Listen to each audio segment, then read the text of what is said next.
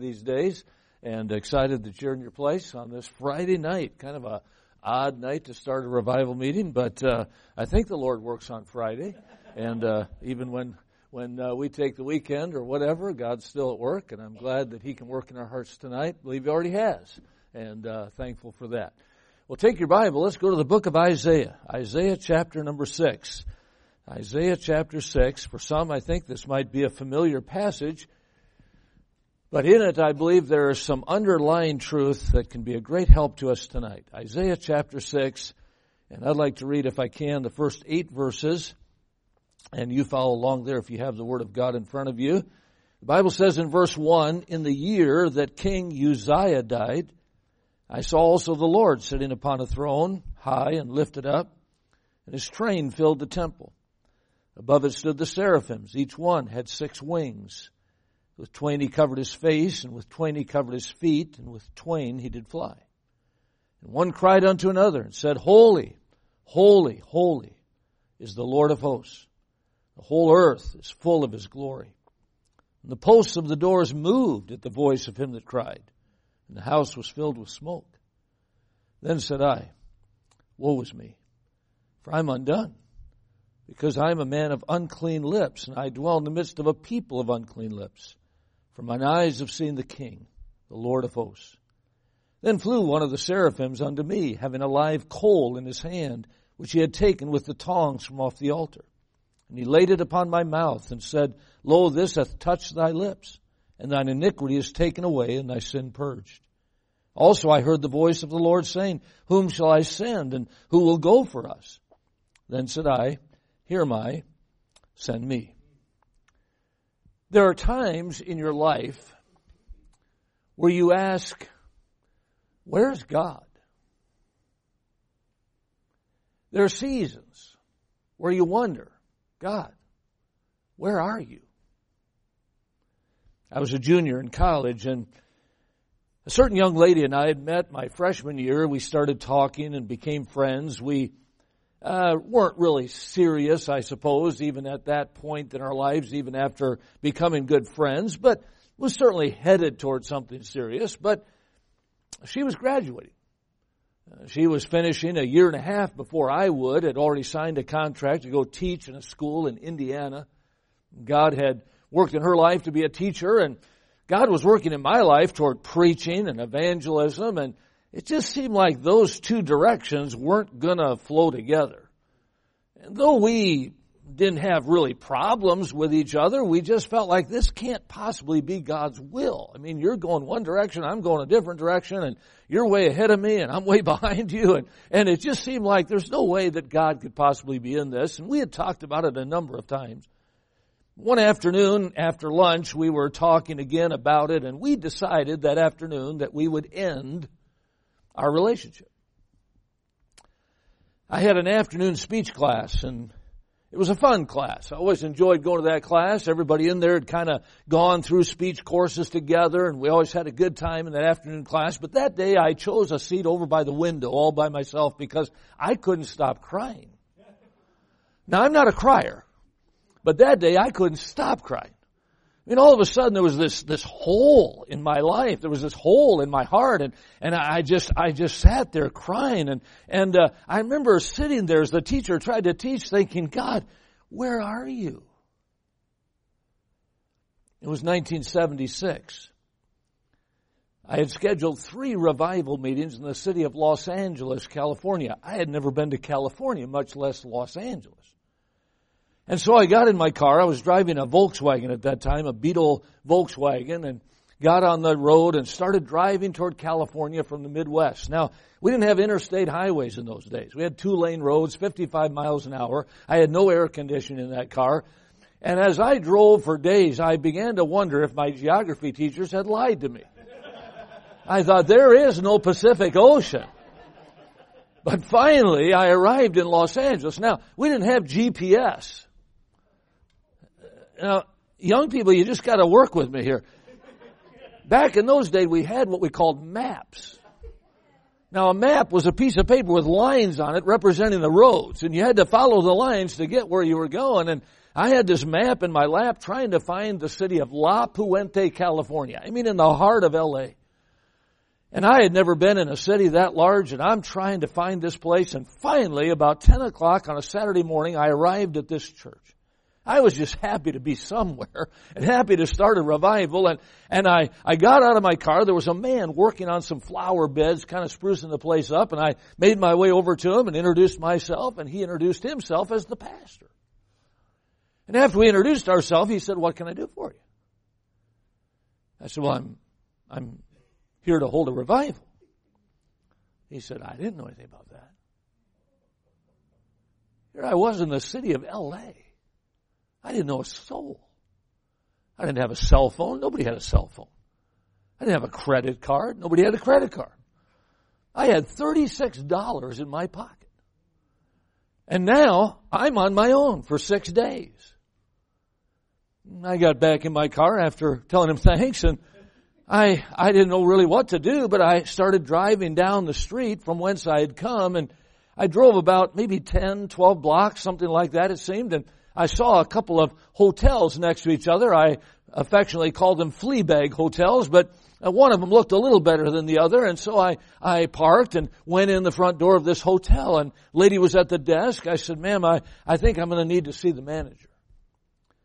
She picked up the phone and made a call, and pretty soon this gentleman showed up at the front desk. He said, "How can I help you?" I said, "Well, sir, I'm going to be in your town here for the next 6 days, and I need a place to stay." He said, "No problem." I said, "Well, there is a little problem." I said, "I only have $36. He thought for a minute. He reached under that desk, and he pulled out a ring of keys. He said, "Follow me." I followed him out a back door into a courtyard area. It really wasn't a courtyard. It was an area between buildings, but it was full of old dressers and old beds and just kind of a junky area. And we made our way through some tall grass and all this junk. And he took one of those keys and opened an iron door, and he pushed it back, and we walked into a room that was maybe about 12 by 12 and had a tile floor. It had a military cot in one corner with a mattress on it, and there was a shower, there was a sink, there was a commode, and there was a metal folding chair.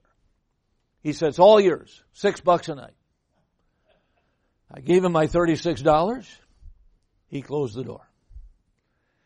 When he closed that door, I saw something out of my left peripheral, and I looked in that direction, and up above the door there was a little shelf. And on the shelf was a small television set. And I remember thinking, well, at least I have a TV. And I went over and I clicked it on. And when it came on, it was showing snow. Just these white movements across a black screen. And I thought, well, I don't want to watch snow. I came from the Midwest. I'm here in California. I don't want to watch snow. So I turned the channel, and the next channel was showing this same program. All the way around, all 13 channels on that little black and white TV were showing snow, static. And I remember clicking that off and sitting on that bed thinking, God, where are you? It was about 1983. I was traveling now with my family. I had a wife and 2 children, and we were pulling a trailer around the country, holding revivals at churches and living in our trailer. And we arrived in Warrenville, Illinois, western Chicago suburb, and pulled into the pastor's home. The pastor was a friend of ours. We had held meetings for him in other places. He was a church planter, and he would go to a town, usually stay about 2 or 3 years, get a church started, and then he would call a pastor, and he would move on to the next town. And he was in Warrenville, and we arrived and got the trailer set up there in his front yard of his house, and he had 7 children and just a large family, and we kind of got reacquainted that Saturday night. We were starting the church in an elementary school building. Now, you've heard of Murphy's Law. Well, that was the law that week. I mean, if it could go wrong, it went wrong. Everything went wrong. The janitor never showed up. We'd have to break in the building just to have the meeting. I mean, just one thing after another.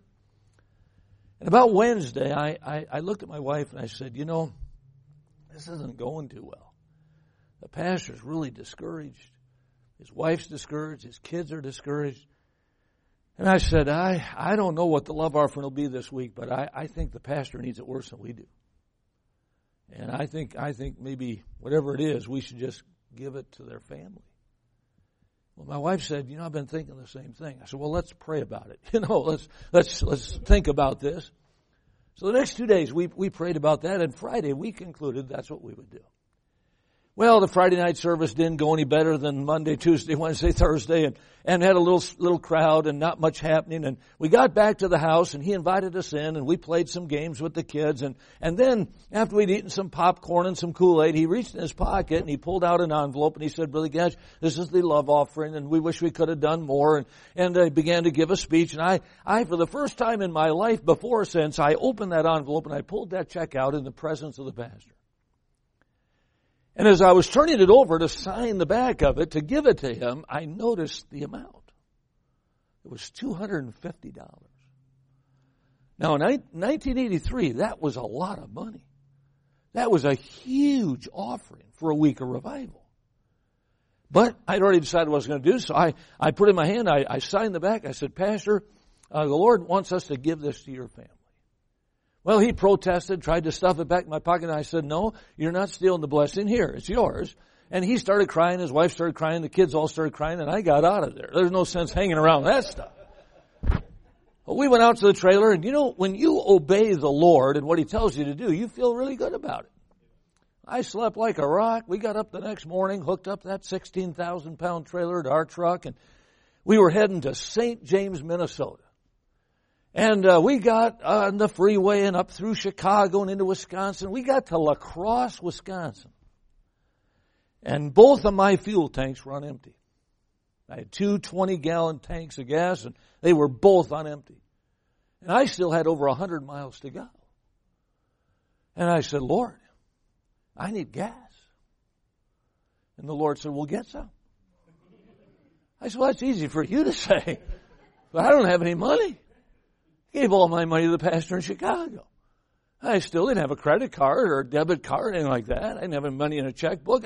I said, Lord, I don't have any money. He said, get gas. I said, Lord, I can't get gas without money. He said, get gas. Now, I had heard stories of preachers driving into a gas station, filling their tank up with gas, and somebody else paying for it.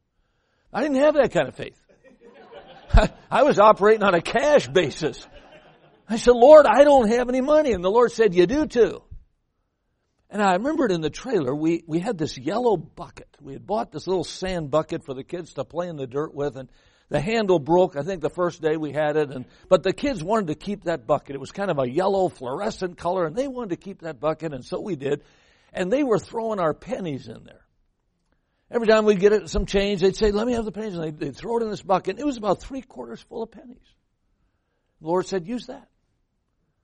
I pulled into a gas station in La Crosse, Wisconsin, and bought 40 gallons of fuel with pennies. I'll never forget the expression of the guy who counted them 2 by 2 on that glass counter. Nor will I forget the expression of the 7 people standing behind me waiting to buy their gas. But the Lord miraculously got us to St. James. We got to the little Manor Baptist Church, little white clapboard building on the edge of town by the fairgrounds, and got set up. The pastor, wonderful man, and church running, about 30 people, none of which were under 65 years of age, a rather elderly church. The pastor was working 50 hours a week in a lumber yard trying to put food on the table, but he was glad we were there, and we were glad to be there. We had Sunday school, Sunday morning service, and afterwards nobody said anything about lunch, so we went out to the trailer, and I thought, well, they'll feed us tonight, and we'll scrape a little stuff together. We had a few canned goods. We put it all together, and we ate a little bit, thought they'll feed us tonight. Well, we went into the evening service. I preached, and afterwards the pastor said, well, I got to get up at 4 o'clock tomorrow morning, so I'll see you tomorrow night at 7. We went to bed hungry.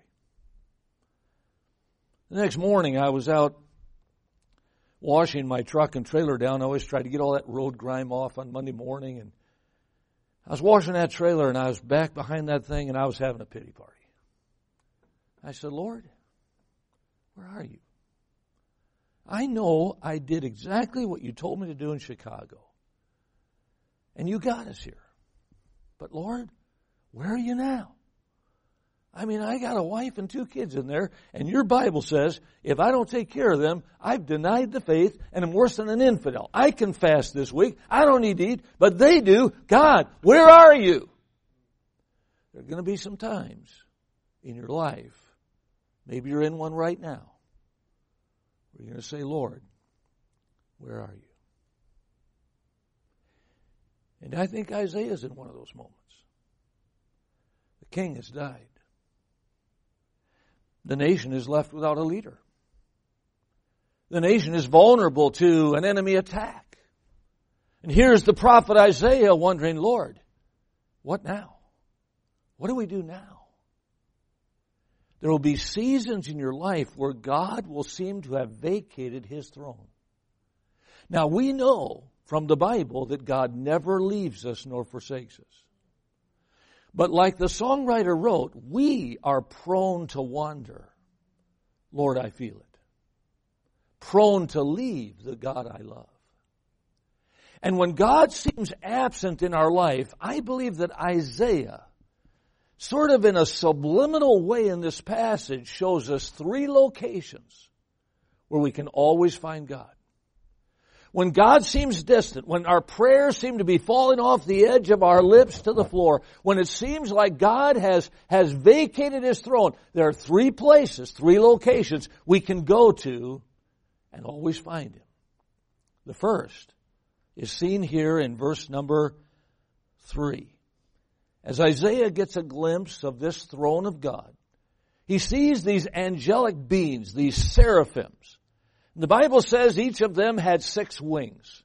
With twain they covered their feet, with twain they covered their face, with twain they did fly. And one of them, in verse number 3, cries, Holy, holy, holy is the Lord of hosts. Did you know that God is always in the holy place? And when God seems absent in our life, we got to get back to the holy place. Now, holy is a word that qualifies everything that God is. God's a God of love, but His love is a holy love.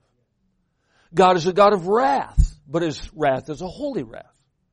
God is a God of justice, but His justice is a holy justice. Everything that God is qualified by the word holy.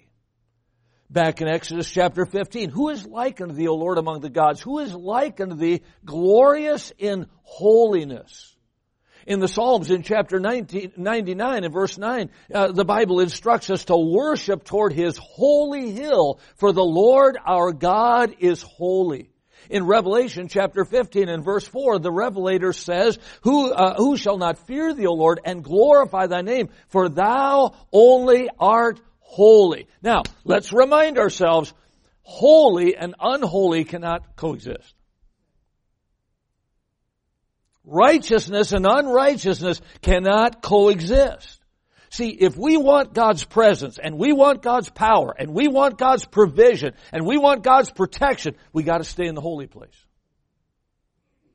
In Leviticus chapter 11, God told His people, the nation of Israel, He said, I am the Lord that bringeth thee out of the land of Egypt. Ye shall be holy, for I, the Lord thy God, am holy.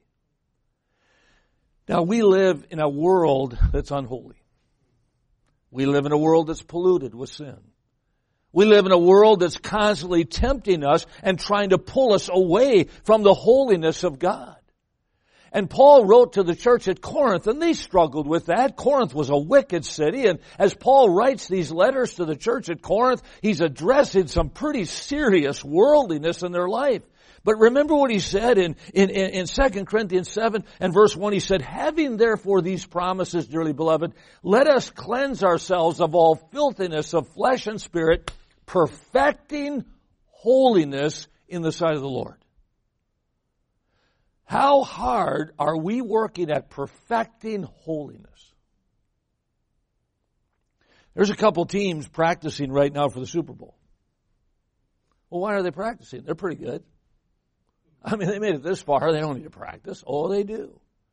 Why? Because they're trying to perfect those plays. They're trying to perfect those skills in order to win that prize of the Lombardi Trophy. Someone who plays the piano has to practice. You don't just walk up to a piano and start playing it.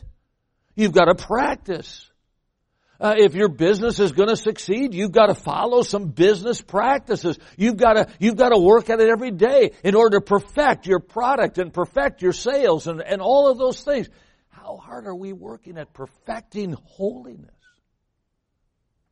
In Hebrews chapter 12 and verse 14, the Bible says, "Follow peace and holiness, without which no man can see the Lord." See, when we get away into these things in the world, all of a sudden that distance between us and God begins to increase. And we've got to come back to that holy place. God's always there. But notice a second location. As Isaiah gets this vision of the throne, what's his response? In verse 5, he says, "Then said I, woe is me, for I'm undone." His response was one of humility.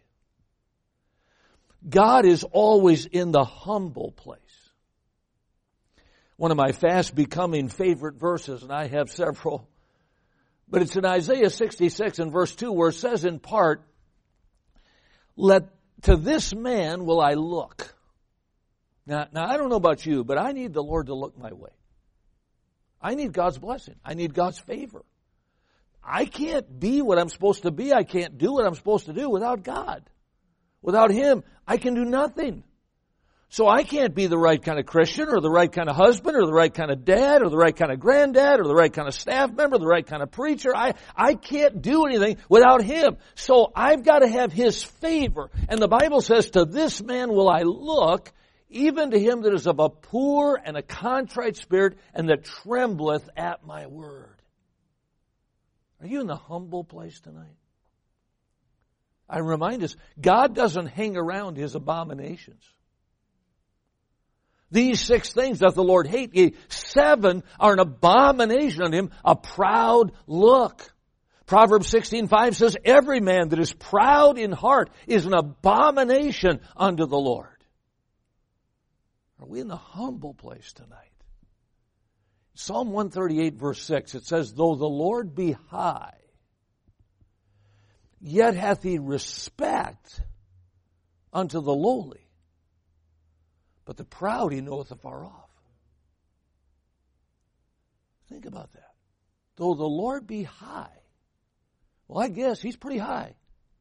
You can't go any higher than God. He's the creator of the universe. He's God. Well, who does God respect? Now, if I ask you, who do you respect? Well, it would depend upon the context of our conversation.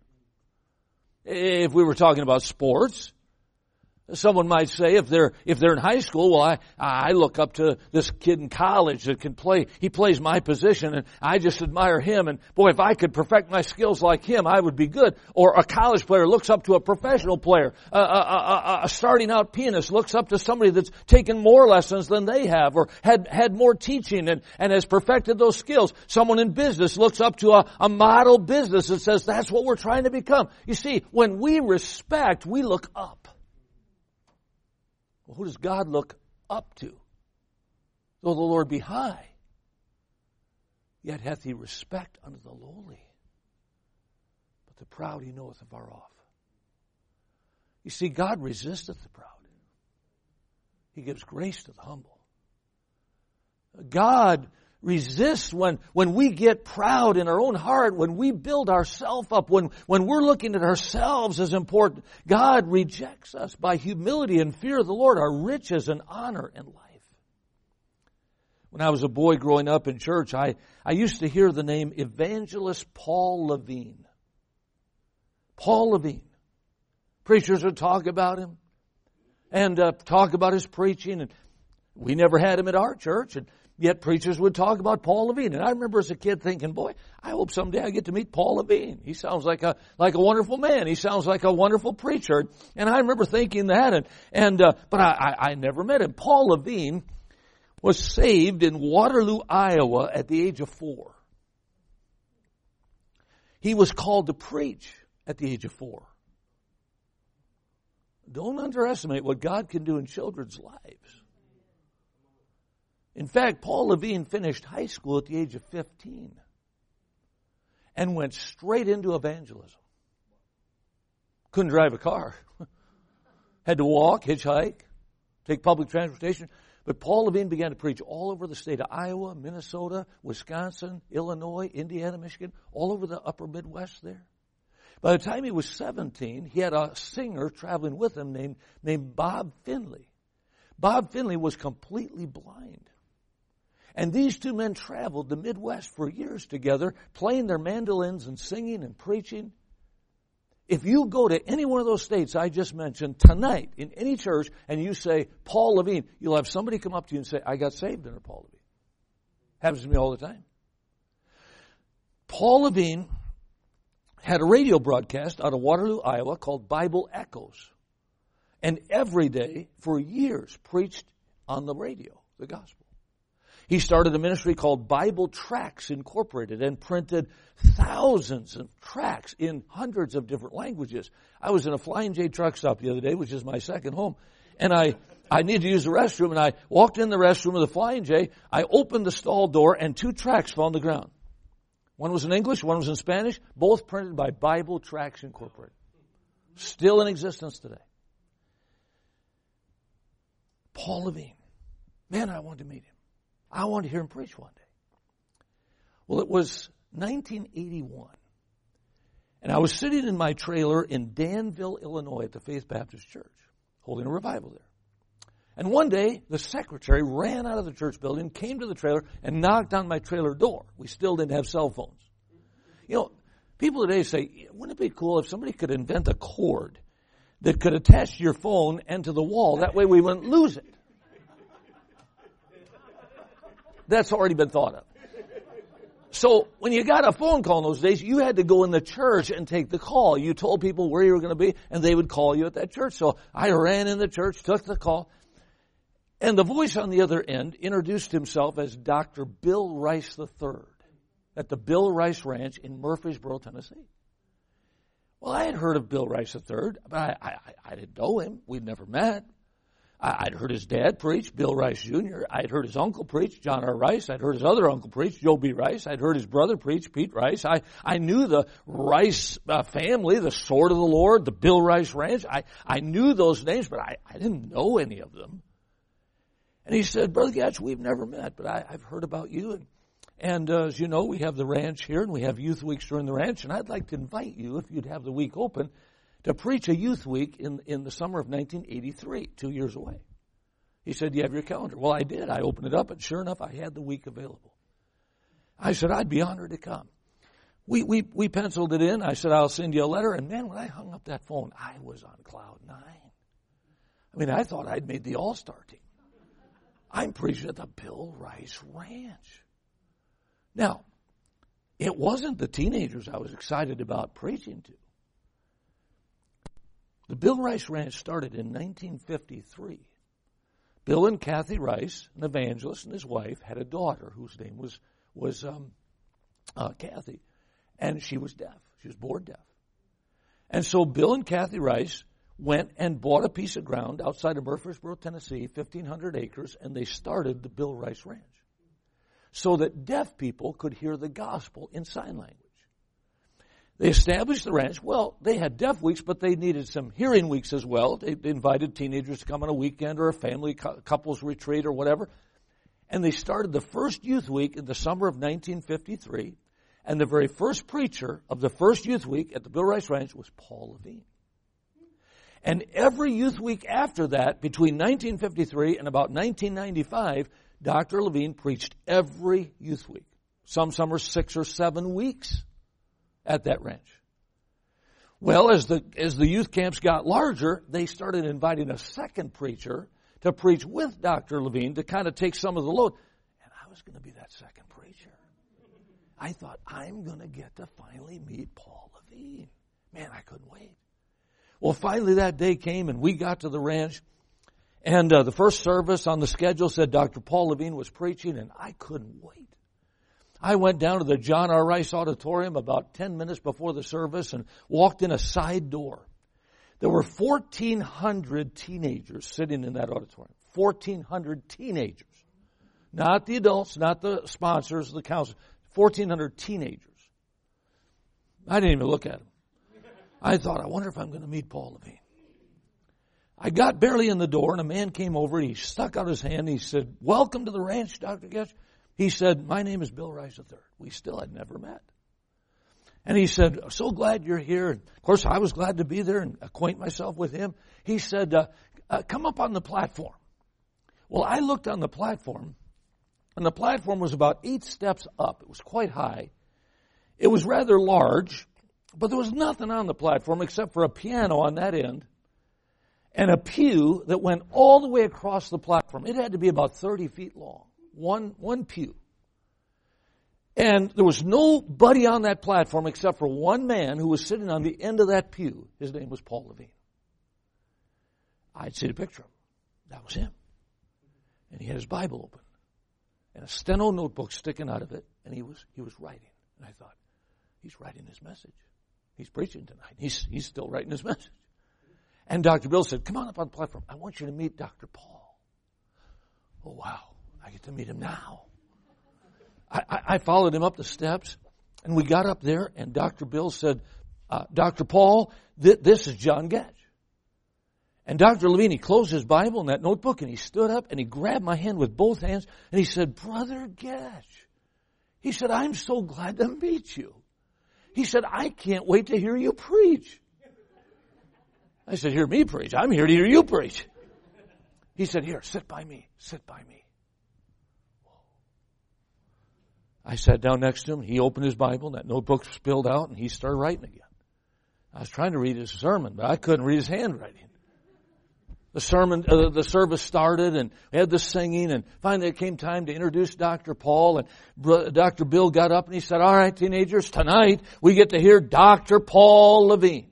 Dr. Levine's been preaching here since 1953. Every youth week we've ever had, Dr. Levine has preached." He said, "Dr. Paul, how many sermons have you preached here at the ranch?"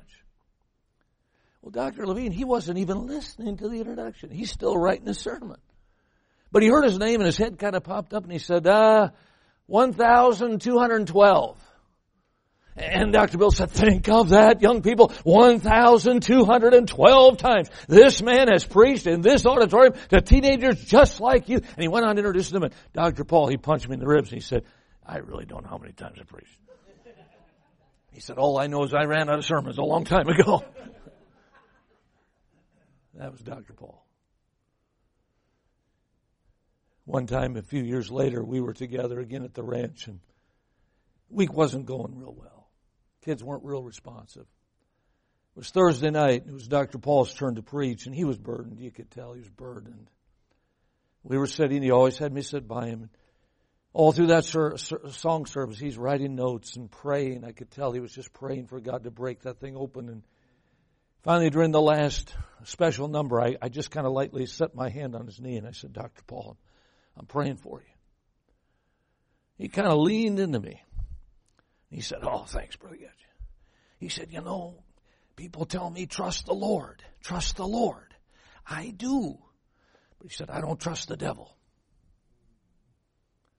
And it was things like that he would say to me that began to shape my life. I don't remember the year. I was asked to do a session at a conference in Menominee Falls, Wisconsin. Just one session. The conference was all week, but they just wanted me to do one session, one afternoon, from 1 o'clock to 4 o'clock, a 3-hour session. Can you imagine? Right after lunch.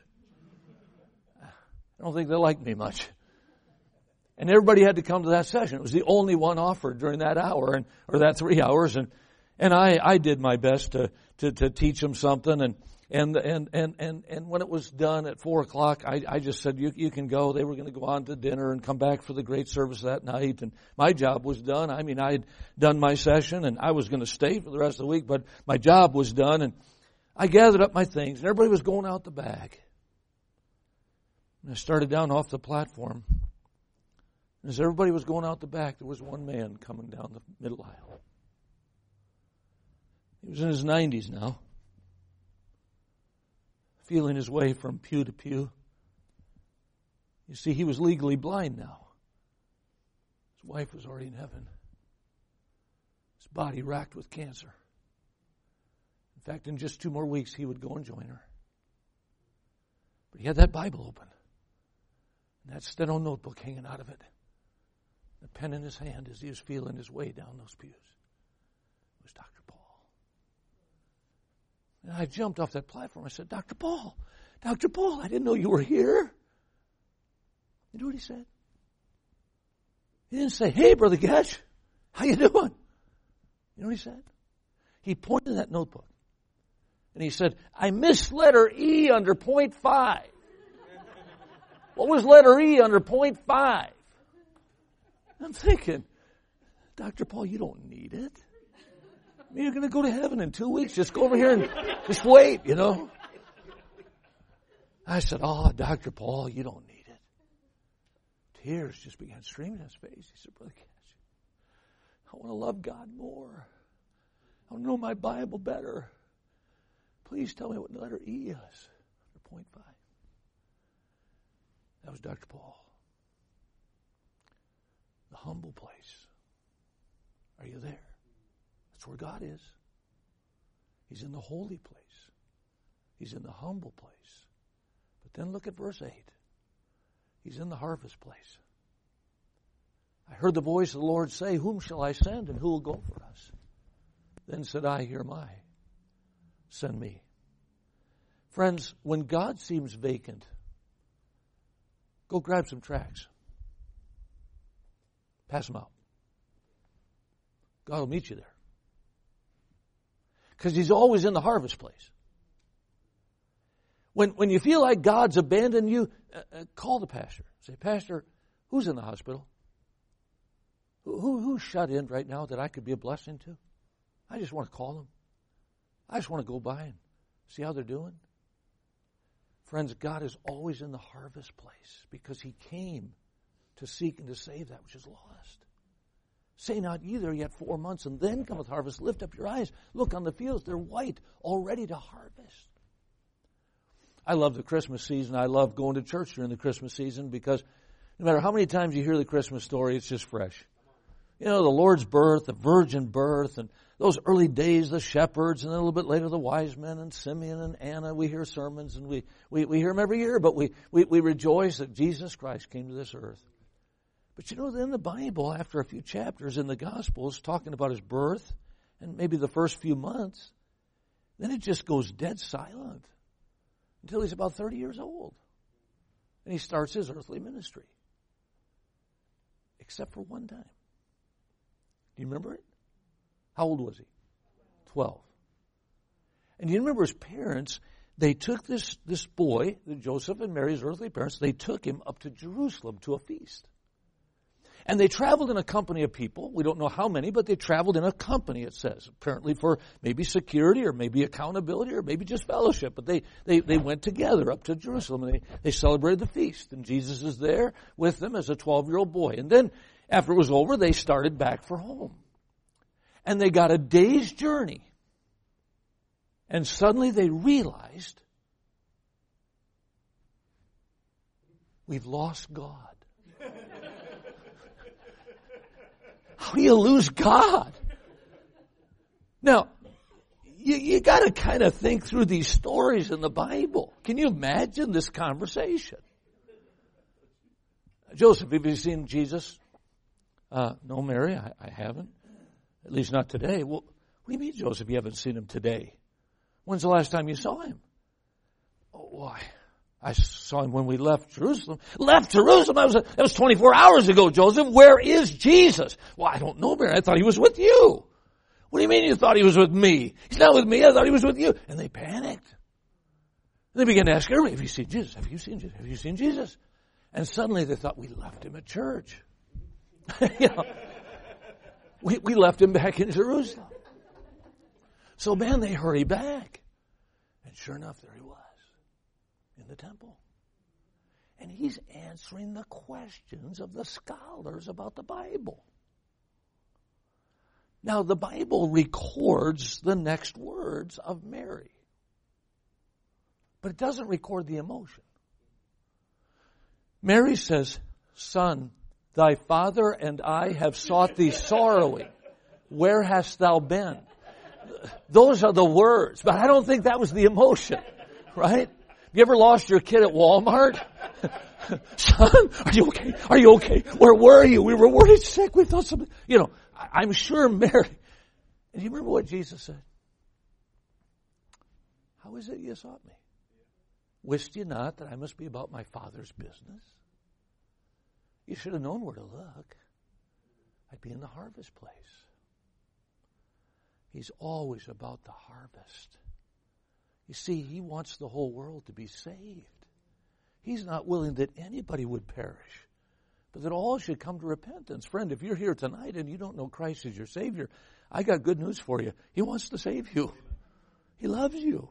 He wants you in heaven. He's not willing that any perish. This is good and acceptable in the sight of God, who will have all men to be saved and come to the knowledge of the truth. He died for all. So He's always about the harvest. So when God seems absent, we got to get back to the holy place. Is there anything in our life tonight that's not holy? We got to get back to the humble place. Well, I tell you, I think our nation needs a good dose of humility. But I think we in our churches need a good dose of humility. And then we got to get back to the harvest.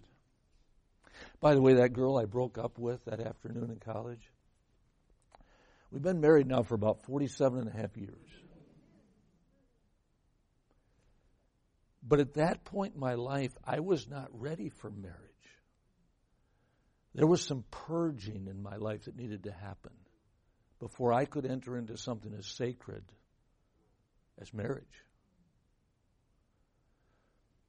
That week in L.A., in that hotel, 6 days, that door never opened. There was no phone in that room. The TV didn't work. I never ate a bite of food. I never went outside. Just me and God in the humble place. See, when I came out of college, I'm ready to preach in the stadiums. Lord, where are they? Where's the 20,000? I got 3 sermons. Let me at them. I was ready to go. God said, whoa. No. Before we do that, we got to go to the humble place. And I've been in thousands of revivals since, but that was the best revival I've ever been in. Just me and God in the humble place. And that Monday morning behind my trailer in St. James, I'm back there having a pity party, and all of a sudden a car pulls in the driveway. It was a 1954 Ford, an old antique car. And behind the wheel was a man who weighed well over 400 pounds, who they affectionately called Tiny. Now, Tiny was not a member of that church, the Manor Baptist Church in St. James. He lived 40 miles away. But he and his wife and 2 little girls had come the night before to the services. And afterwards had asked the pastor if they could talk to my wife and I. We sat on the front row with Tiny and his wife, and they wept. They said, Brother Gatch, we don't have a church in our town. This is the closest church to us. But with our little girls, we don't know if we should try to drive 80 miles to a service, or whether we should try to start a church in our town. We don't know anything about that. And I sat there, my wife and I, we sat there, and we were just young. We didn't know really what to tell them much, but we cried with them and prayed with them and tried to encourage them. He pulled in. And he saw me behind the trailer, and he rolled his window down. He said, Hey, Brother Gatch, do you need any food? Now, who pulls into a parking lot and asks a question like that? I put my tools down. I kind of wandered over to the car, and I said, what are you talking about? He said, do you need any food? I said, well, sure. He said, jump in the car. Get in the car. I went around, got in the car. He started driving back to his house, 40 miles. We're driving along. I said, Tiny, what's this all about? He said, I work for the Jolly Green Giant. I'm looking at this guy. He weighs over 400 pounds. I'm thinking, are you the mascot or what do you do? I didn't know it at the time, but St. James is in one of the most fertile valleys of all of the United States. And there are tens of thousands of acres of vegetable farms all over that area. And Del Monte, Jolly Green Giant, they have these processing plants. And this man is an executive with Jolly Green Giant. He said, Brother Gatch, I came out of my house this morning to my garage. I got 4 freezers in my garage full of food. I mean, I bring stuff home from work that's mispackaged, it's mislabeled. I bring it home and throw it in these freezers. They're plumb full of food. And he said, I came out and I saw those freezers and I thought, I wonder if that preacher needs some food. Well, I'm sitting there listening to this and I'm thinking, Lord, this is great. This is amazing. This is really something. But, Lord, green beans? I mean, I'm hungry, but broccoli? Come on, Lord, could you speak to a beef farmer or somebody? We got to that house. He flipped that garage door up and opened those freezers, and I didn't know it at the time. But Jolly Green Giant made lasagna, Swiss steak. He started loading that old 54 Ford up with box after box after box of food. We got back to the church. We had to borrow the pastor's freezer, the church freezer. Our freezer was full. By the time we got to Thursday and Friday night, we were giving away food just to have somebody come hear me preach. You know what God said? He said, son, you keep ministering to people on the front row. I can feed you. The harvest place. The humble place. The holy place. Do we need to get back? He's there. I was hiking with a pastor through a canyon in Lander, Wyoming one day. It's a beautiful canyon, very narrow, high walls on both sides, a river running, wildlife jumping up everywhere. We're hiking along. It's a Sunday afternoon. We're hiking along this river, and this guy was a Marine veteran. Boy, he was into it and moving along, and I'm doing everything I can to keep up with him. And after about 1.5 miles into that canyon, suddenly I realized the river was not there. I mean, we started hiking along this river, and there was no way out of that canyon. There were no outlets, and I thought it didn't dry up. We were going the same direction as the river. And I said, Pastor, what happened to the river? He kind of looked over his shoulder. He said, don't worry about it. We'll see it again. We hiked another 1.5 miles. And all of a sudden, the river was there again. And I stopped. I said, Pastor, come on, stop. I'm getting tired, but I'm not hallucinating yet. There was a river. Then there wasn't a river. Now there's a river again. Explain. He said, Brother Getch, the river was here the whole time. It just runs underground for 1.5 miles. Wow, did I learn something that day. Sometimes you can't see God. You can't see what He's doing. Sometimes His voice is a little distant, but He's there. He never leaves us or forsakes us. But sometimes we move away. And God says, come on back. Draw nigh to me. I'll draw nigh to you. He'll meet you in the holy place, in the humble place, in the harvest place. Let's bow for prayer. Lord, we need you tonight as we sang a moment ago. We know we can't do what we're supposed to do without you. And so, Lord, we need your presence. We need your power. We need your provisions. And Lord, I pray that you would show us where we've taken those steps away from the holy place, the humble place, the harvest place. May we make a move tonight back in those directions. And Lord, we know that you'll be faithful to meet us there, meet our needs, and provide all that we need. For you are all sufficient. And so work now in these moments of invitation. As heads are bowed, let's stand quietly to our feet if we can. And our pianist will play a song there of her choice. If God's speaking to your heart tonight, would you take a moment there at your seat or here at this altar? Sometimes a physical move to our knees or to an altar kind of indicates in our heart that I'm changing positions. I'm making a decision. Perhaps this altar would represent that holy place tonight in your life, or that humble place, that harvest place. Just come and take a moment with the Lord. If you're here tonight and you do not know Christ as your Savior, He'd love to meet you tonight. You'd never regret meeting Him as your Savior. He loves you. He wants to save you. He will. If you'll come to Him, we'd be glad to help you.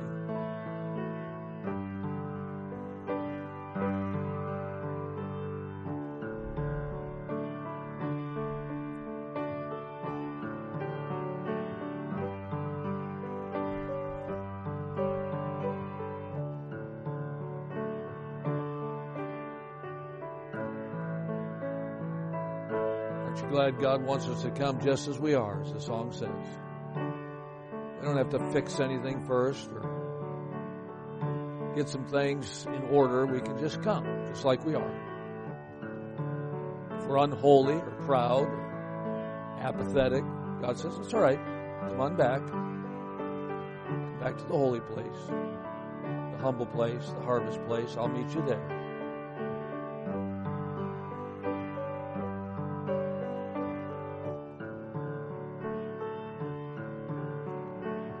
He says to those that are lost without Christ, just come. Just come to me. Come unto me, all you that labor and are heavy laden. I'll give you rest. There's no rest to the wicked. They're like the troubled sea, cannot rest. God says, come to me, I'll give you rest in your soul. I'll give you a peace. You're on your way to heaven.